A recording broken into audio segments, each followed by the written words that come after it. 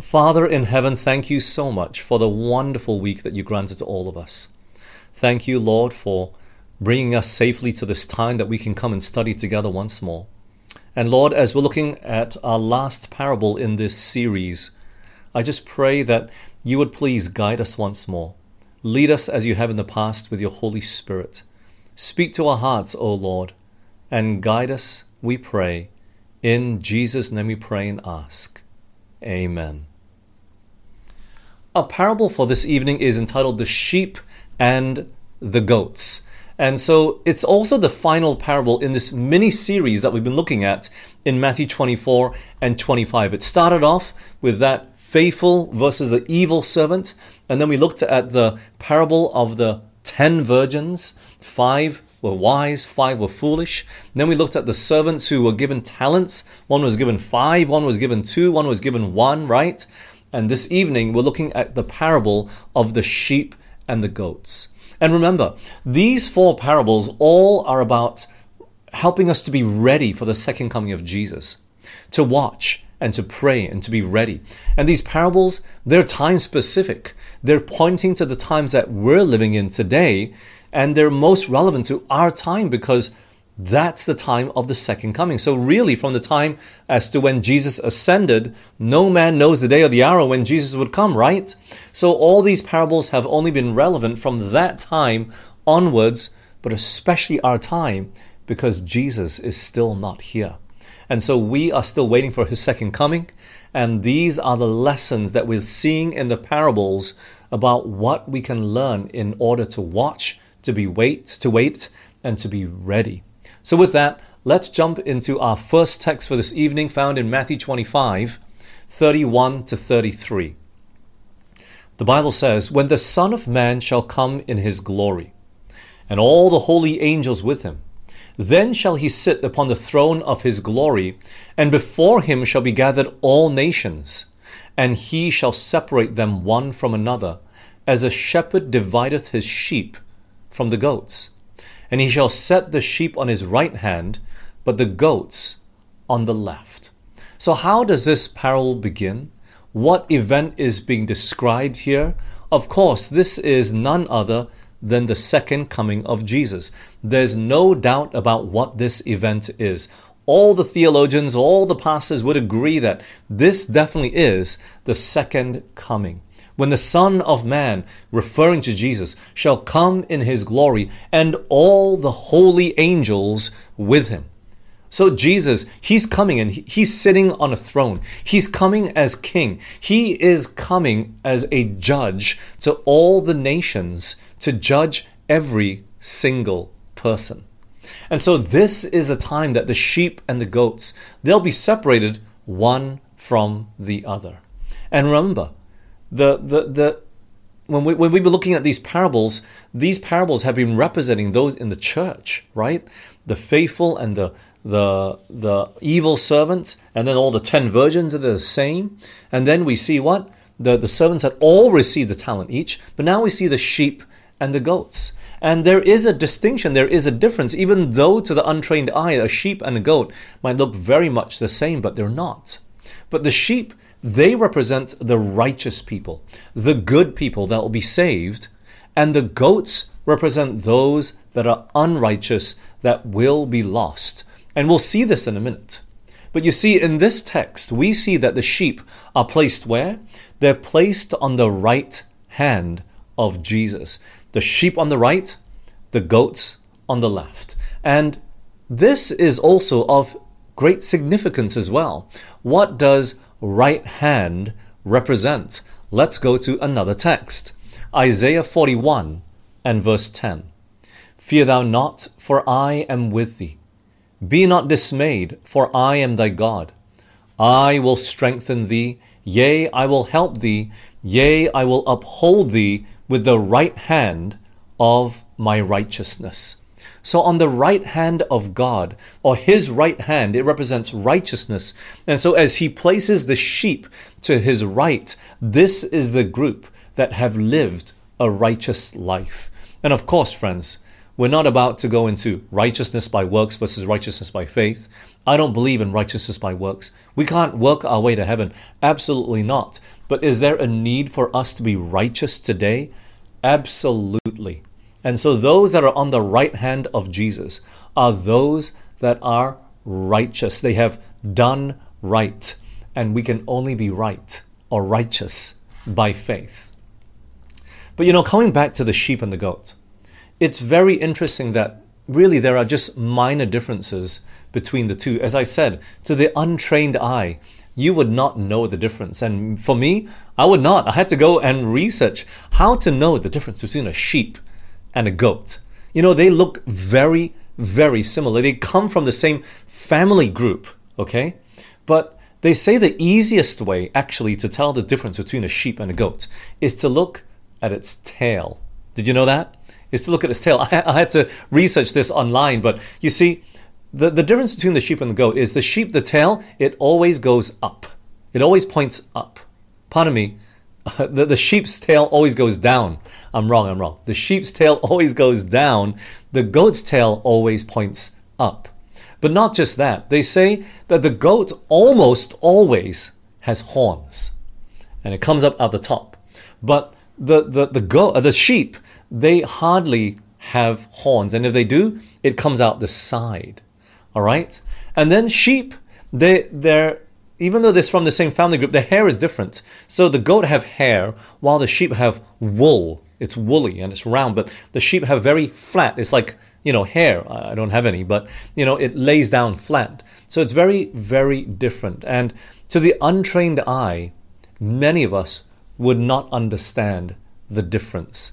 I always thought that a goat was the male and the sheep was the female. I was absolutely wrong. They are just different altogether. It's not a male or female thing. No, they're different animal. They are, but they are very, very similar. So the distinction between these two groups are a little bit more pronounced than the previous three parables that we're looking at. The wise versus the evil servant were serving the same master. The 10 virgins, they were all virgins. And then the servants that received the talents, they all received talents. But now we see that there's a little bit more separation. A bit more separation between the sheep and the goat, the righteous and the unrighteous. However, both will grow together until the end of time. And it's only at the second coming that Jesus will be the one that will separate them. It's just like that parable of the wheat and the tares.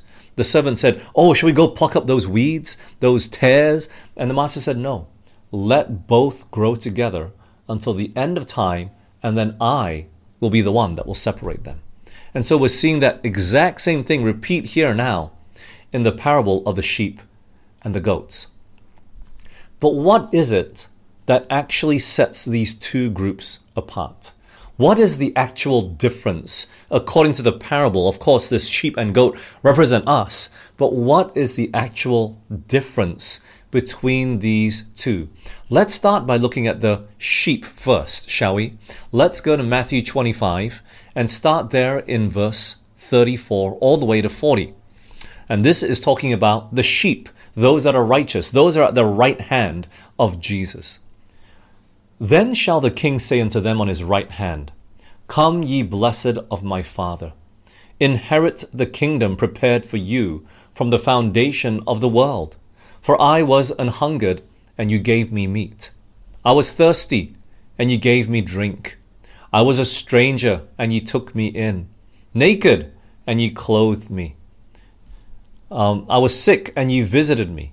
I was in prison, and ye came unto me. Then shall the righteous answer him, saying, Lord, when saw we thee an hungered and fed thee, or thirsty and gave thee drink? When saw we thee a stranger and took thee in, or naked and clothed thee? Or when saw we thee sick in prison, or in prison and came unto thee? And the king shall answer and say unto them, Verily I say unto you, inasmuch as ye have done it unto one of the least of these my brethren, ye have done it unto me. You see, the sheep, they said, well, Jesus says to them, look, you fed me, you clothed me, you gave me drink. And the people are like, when did we do that? When did we do that for you, Jesus? He said, unto the least of these my brethren. Those that were living on earth, you did it to them, you did it to me. So Jesus is found represented in those that are in need. Look at this list. Look at this list that we've just read here in Matthew 25. What was the reason that Jesus gave? I was hungry. You gave me something to eat. I was thirsty. You gave me water to drink. I was a stranger and you took me in. You housed me. I was naked and you gave me clothes to wear. I was sick and you came and visited me. I was in prison and you came and visited me there also. You see, friends, this sounds like community service, doesn't it? Doing good works to others that are in need. And so this is really important for us to understand, because what's in common with all of them is that they are in need. You see, the big difference between helping those that are in need and just feeding a friend or giving them water to drink when they're thirsty after they played a game of basketball or they finished playing frisbee or whatever it is, there's a big difference. Your friend that left their water behind and, they just forgot. There's a big difference between that to a person who is literally starving and they haven't eaten for days and they need something to eat.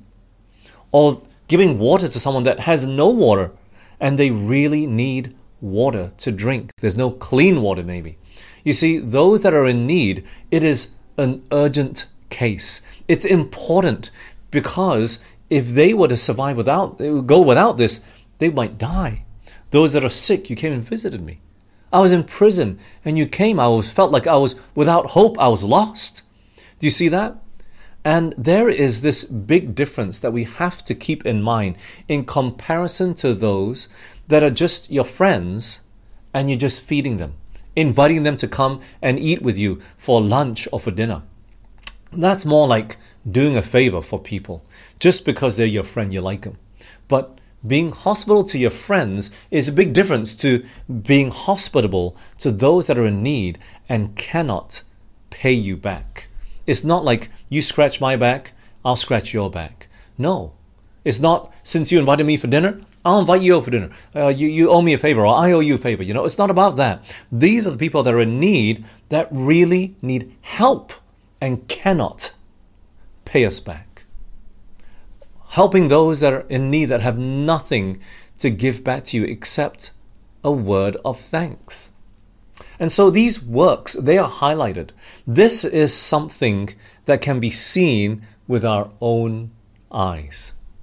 It's not that we are saved by works, but there is a reason that this actual physical works is mentioned. It's really important for us to understand this. Works don't save us, but a person that has absence of these good works, it reveals something deeper that's happening in our heart. You see, what sets this group of people apart from the goat? What is the reason that these people have good actions? And it'll help us to understand the reverse for the goats who actually have no good actions at all. Let's go to another text found in 1 John 3:16. This is not John 3:16, but 1 John 3:16. The Bible says this: "Hereby perceive we the love of God, because he laid down his life for us, and we ought to lay down our lives for the brethren." You see, friends, when we understand the love of God, and we are filled with his love in our hearts, then we will understand what it means to lay down our lives for those around us, just as Jesus laid down his life for us. But of course, is Jesus expecting us to sacrifice like he did? To really sacrifice our own life? Of course not, right? That's not what he's trying to say here. But it's like, look, when it comes to love, there is some sort of sacrifice involved. How do we actually lay down our lives for our brethren, for others? Let's keep reading in 1 John. So we read verse 16. Now let's read verse 17 to 18. "But whoso hath this world's good, and seeth his brother have need," have what? Have need, "and shutteth up his bowels of compassion from him, how dwelleth the love of God in him? My little children, let us not love in word, neither in tongue, but in deed and truth. You see, John asks, if you see your brother in need and you don't help him, how can we think that the love of God is dwelling in us? You see, if the love of God is dwelling in each of our hearts, then it will be found in what? Self-sacrificial service, in helping those that are in need. That's exactly what Matthew 25 was talking about in regards to the sheep. I was hungry, you fed me. I was thirsty, you gave me drink. I was naked and you clothed me. I was sick and I was in prison and you visited me. This is physical works. But what is the actual foundation of all of this? It is love to them. And it is love to God. They understand the great love that Jesus had for them. And as a result, they are filled with His love and love for others around them as well. You see, friends, love is best expressed in sacrifice. Just go look at a mother. She is filled with love for her children. And she will do anything, sacrifice her sleep, sacrifice her time, sacrifice her career in some ways, right? Sacrifice so much to make sure that her children are clothed, are fed, are healthy, are sleeping well, doing all sorts of things. Love is best expressed in self-sacrificial works, self-sacrifice for others. When you just love yourself and sacrifice for yourself, that's not true love. That's selfishness, right? So look, it's not that the sheep, they're saved by works. They're not. But it's their works that are revealing what? The deep love that they have for God and for all those around them. You know, the Bible says what? What is the greatest commandment? Love God. And the second is like to itself, love your neighbor as yourself. And so that's exactly what we are seeing here with the sheep. But what we're seeing also is what? The law of God is written in their hearts. Because the 10 commandments, the first 4 is love to God. And the last 6, love to man. Friends, we will never be able to understand and know how to love our fellow men and women, fellow human beings, that those are in need around us, until we learn to love God. For God is love. If we wish to have that love, we need Him in our hearts and in our lives. So this love is best expressed in self-sacrificing labor for others. But now, let's have a look at the goats. All right? Here's the contrast that we see in Matthew 25. So let's go back there. Let's keep reading about the sheep and the goats, but especially the goats. It's found in verse 41. Matthew 25, 41 to 46. Then shall he say also unto them on the left hand, that's the goats, depart from me, ye cursed, into everlasting fire, prepared for the devil and his angels. For I was an hungered, and ye gave me no meat. I was thirsty, you gave me no drink. I was a stranger, and ye took me not in. Naked, and ye clothed me not. Sick and in prison, and ye visited me not. Then shall they also answer him, saying, Lord, when saw we thee an hungered, or athirst, or a stranger, or naked, or sick, or in prison, and did not minister unto thee?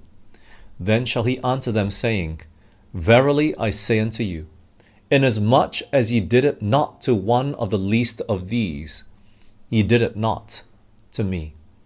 And these shall go away into everlasting punishment, but the righteous unto life eternal. Friends, this almost sounds verbatim exactly the same as a sheep, but in the negative. The sheep did all this, and this. The goats did not do all this, and this. It was the same list, meaning the goats are really the exact opposite to the sheep. They're exact opposite. There's nothing, they look the same, but there's nothing alike about them. Their works are in total opposite direction to each other. They don't do any good works at all.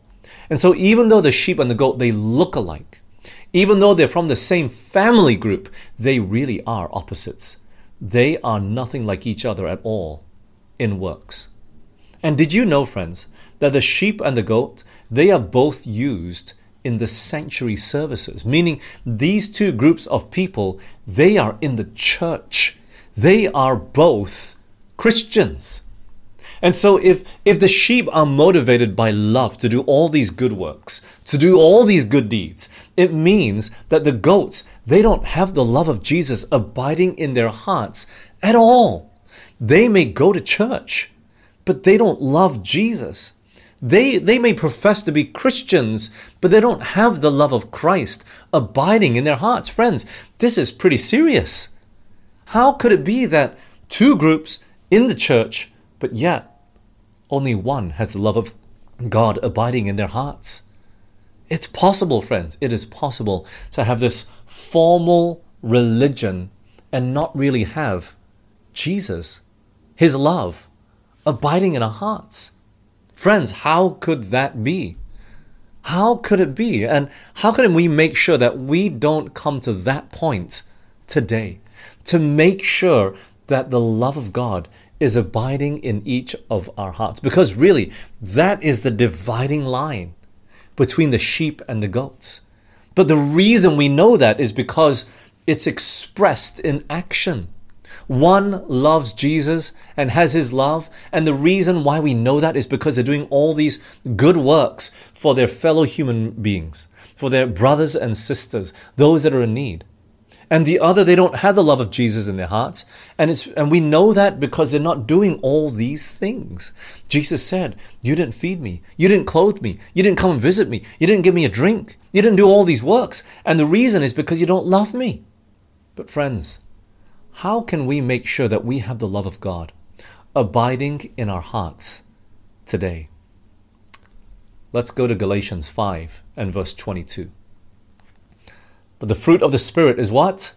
Love, joy, peace, long-suffering, gentleness, goodness, faith. But of course, we're focusing on that first one.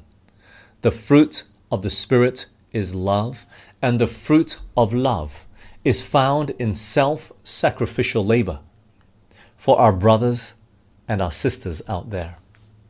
You see, if we have the Holy Spirit abiding in our hearts, friends, we will have the love of God abiding there too. Which means, if the Holy Spirit is abiding in our hearts, there we will be found doing good works, just like the sheep. It will not just be lip service. We'll be found loving, not in tongue only, but in deed and in truth and in action. We'll see it all there, and others will be able to see it as well. But let's keep going. Not just in Galatians, but look at this, Romans chapter 5, verse 5. Hope maketh not ashamed. Why? Because the love of God is shed abroad in our hearts. How? By the Holy Ghost, which is given unto us. It is the Holy Ghost that gives us the love of God. Here's another text. 1 Peter chapter 1 and verse 22. Seeing ye have purified your souls in obeying the truth, through the Spirit unto unfeigned love of the brethren. See that ye love one another with a pure heart fervently. Friends, it is only as we have the Holy Ghost can we learn to understand what it really means to love each other. It is impossible to love if we do not have the Holy Spirit.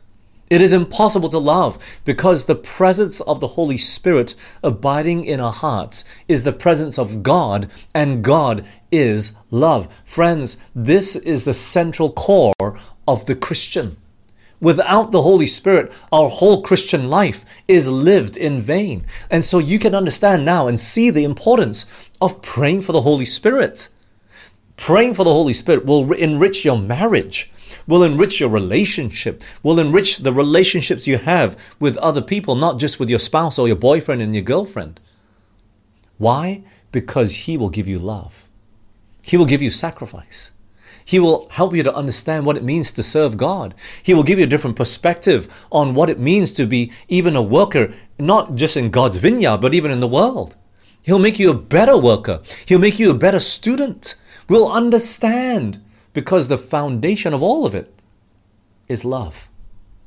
But it's not just works in general. This is self sacrificial works for others.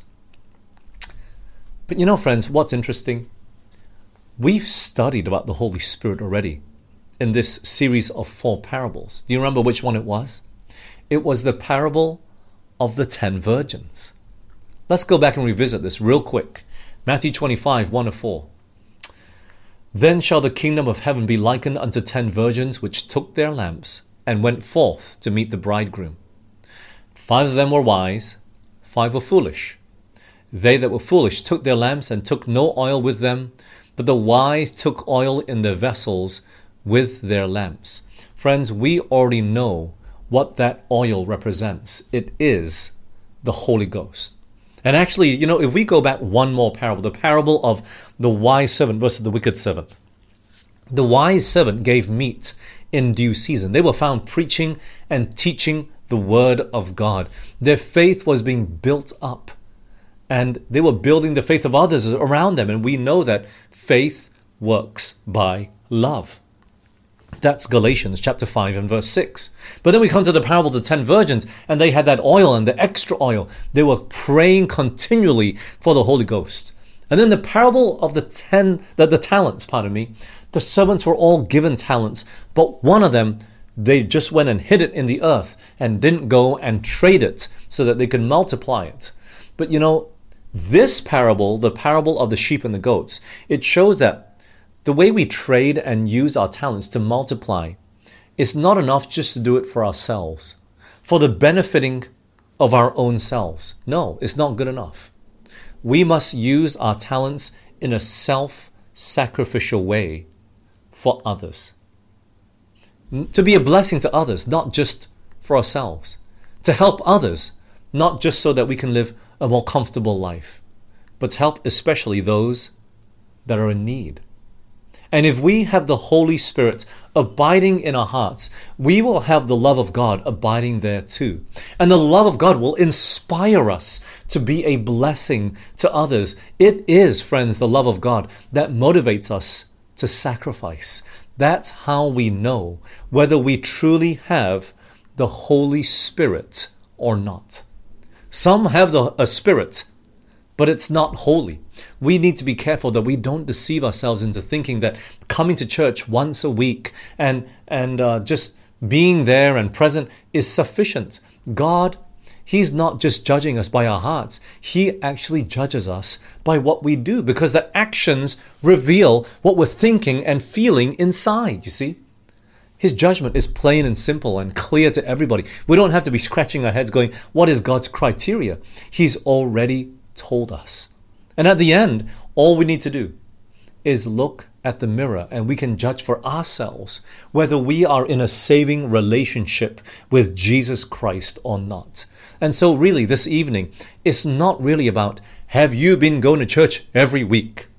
Because many of us, we've made a tradition of going to church before. If you listen to me long enough, you know that I don't believe in going to church will save you and that's it.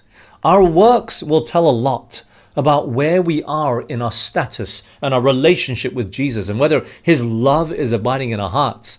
But that is what saves us. It's His grace, it's His love, it's faith. And we can't see that.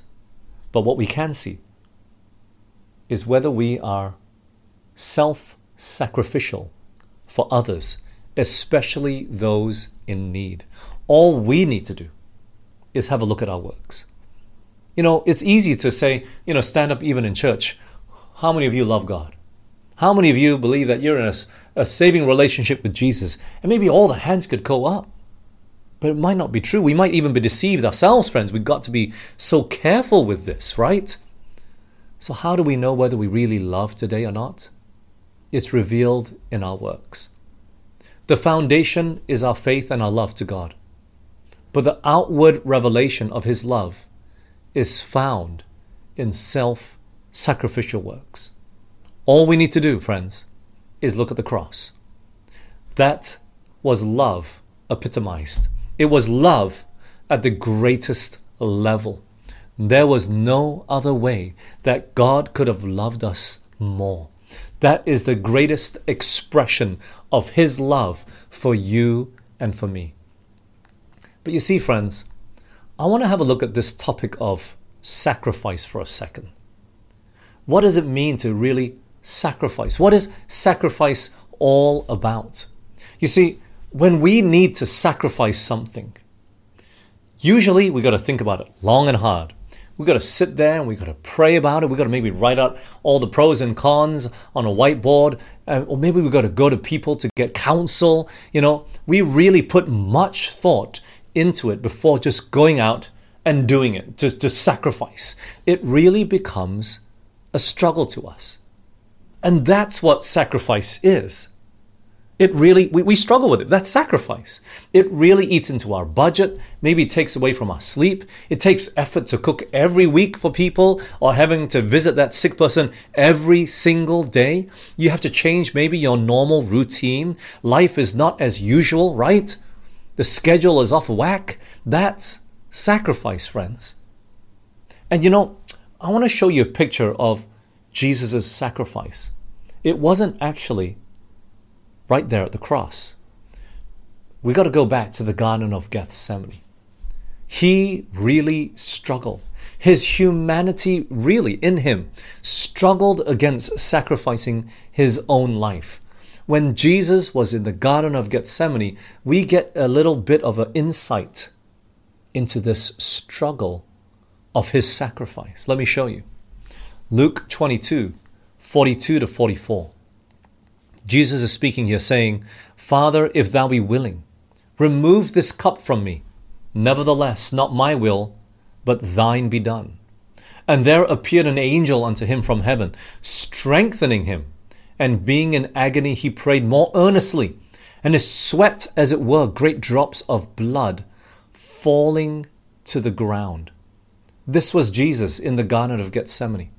He was praying this prayer, a prayer that he would go back and forth and pray 3 times to have this cup removed from him. He really did not want to die on the cross and to drink the wrath of God that will be poured upon sinners at the end of time.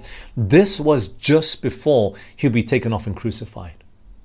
He had the power to destroy all those murderers that would come and arrest him, and those that he would have to stand before in Pilate's judgment hall, and even before Caiaphas. And he really struggled within his humanity. He said, "Father, I really do not want to do this. Nevertheless, not my will, but your will be done." He did not want to do it, and he struggled so much that the Bible said that he sweat great drops of what? Blood. That is how much in agony Jesus was. He was fighting against that human nature that recoiled against sacrifice, that desired nothing to sacrifice but all about self and self-preservation and self-love. That's what we normally are. That's why we have to be filled with the love of Christ. And that's what Jesus was filled with, as heaven-born love for you and for me. And yet even then, we see the love that he had for us, and yet he still struggled. But yet he put himself in the Father's will to say, "Not my will, but your will be done." And it would be there that God would send his angels to help Jesus and to strengthen him. And friends, when we are on that precipice of whether we should or not, and whether we're struggling, sometimes when we're like this, we feel this way, we think, "Oh man, I'm such a bad human being. Maybe I don't love God." No, friends. The fact that we are struggling is a testament that the love of God is building up in our hearts. Why? Because before that, there was no struggle. We just had no desire to do right.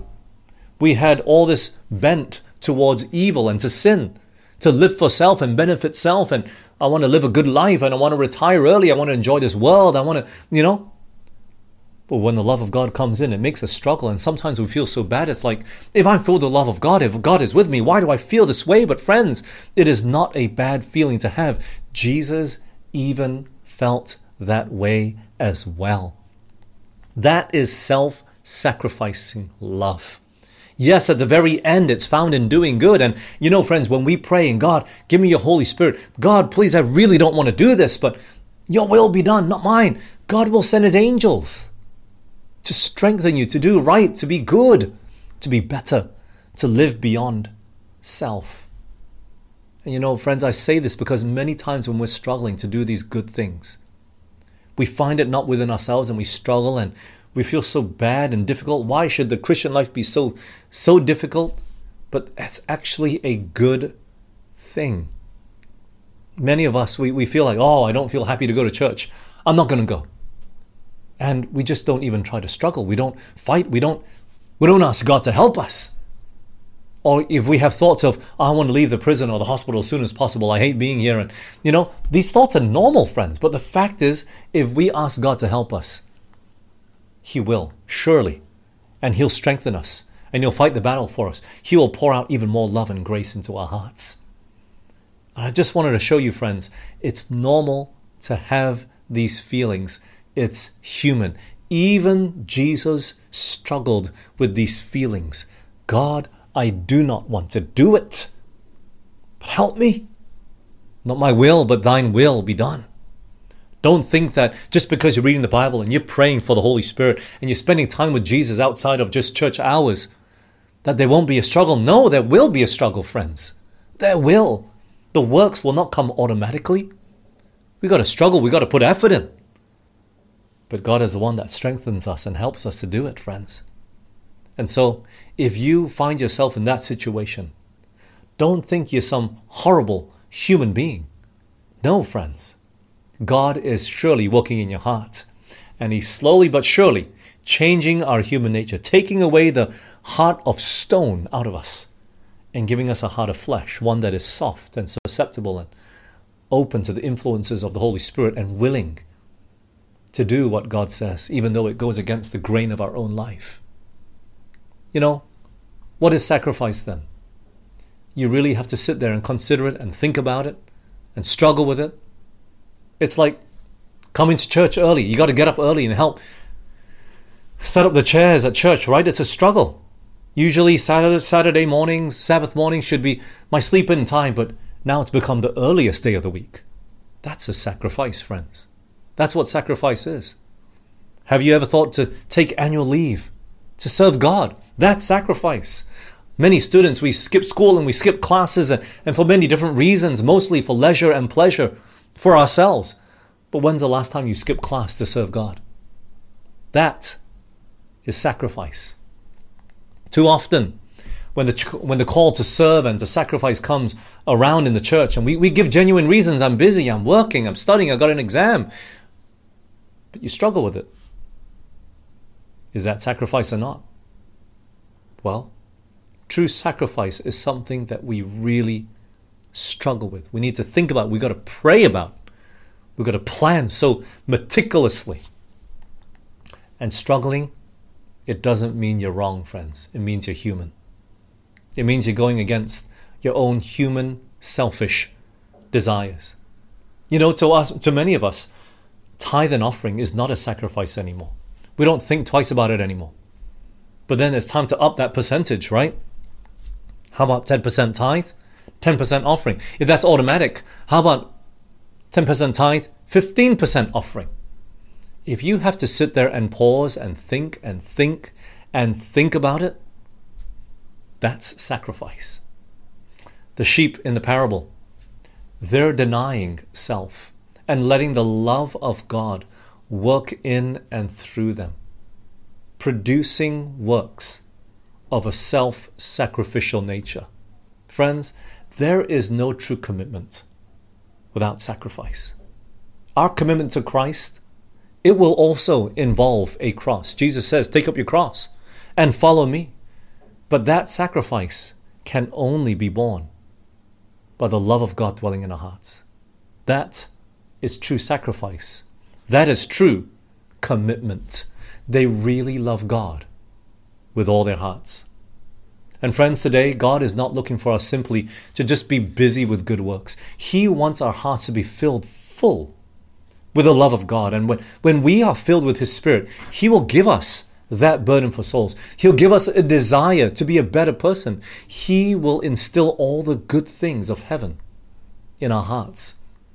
And we will begin to change the way we think, how we organize and prioritize our time. He will give us a different purpose and a different motive and a different desire in our lives. So what do we have to do though, friends? if we're not where we need to be today, if we realize, God, I've just been living so much for myself, don't think that all hope is lost. Let's begin to pray. This simple prayer again. God, please, give me your Spirit. He's promised it in Luke 11:13. If we ask, He is more than willing. He's just waiting. Ben, are you going to pray and ask for the Holy Spirit? Ben, are you? I'm waiting. I'm waiting to give you my Spirit. All you need to do is ask. All you need to do is ask. But friends, let's keep praying until something happens. Until God answers our prayers. Let's not stop praying when our lamps are full. Let's keep praying until our vessels are full and filled with the Holy Spirit. We need that extra oil today, because we don't know what sort of crisis is coming ahead. We don't know what we will need to endure, and we don't know how far we need to prepare. So let's just keep praying. Because I know that if Christ is in our hearts, if the Holy Spirit has filled us fully and entirely, and we are saturated with all the fullness of God, that we can be ready for any crisis. Through Christ, we can do all things. Through Christ, we can be more than conquerors. Let us be filled with His goodness and His love today, that truly Christ may inspire us to live the life of Christ on earth today. And so when Jesus comes back for a second time and He looks down on earth, He's looking for people that look exactly like Him, that bear His character, that bear His passion for souls, His love for humanity, and love for Him. Friends, may we be found praying evermore when Jesus comes for a second time. For truly, we want that faith that can move mountains, but it's got to move that stony heart out first to make room for the Holy Spirit. Let's pray. Father in heaven, oh Lord, please forgive me, because it's so easy to preach, but yet I fall so far of your goodness and your glory so many times. I don't have your love as I ought to. Lord, please fill us all again with the love of God that comes through the indwelling of the Holy Spirit in our hearts. Lord, please help us to be more like Jesus. Give us His love, His joy, His peace, His passion for souls, and the love for all our brothers and sisters all around us. For there are so many people that are hurting and they're in need, Lord. Please help us that we might be that blessing. Guide us to that end, that truly our works might reveal the self-sacrificing love and passion that we have, because that's your passion, Lord. That's your love. So, Lord, fill us again. We cannot get enough of it. We need more of it every day. Every day, Lord, help us to ask that we might have a different motive and a purpose for living this life that you've given to us. We won't live it for self, Lord, but that we'd learn to live it for others. So bless us to that end, Lord. May you pour out your Holy Spirit in the form of the latter rain upon us. Prepare us for these times, we pray. In Jesus' name, amen. This media was brought to you by Audioverse, a website dedicated to spreading God's Word through free sermon audio and much more. If you would like to know more about Audioverse, or if you would like to listen to more sermons, please visit www.audioverse.org.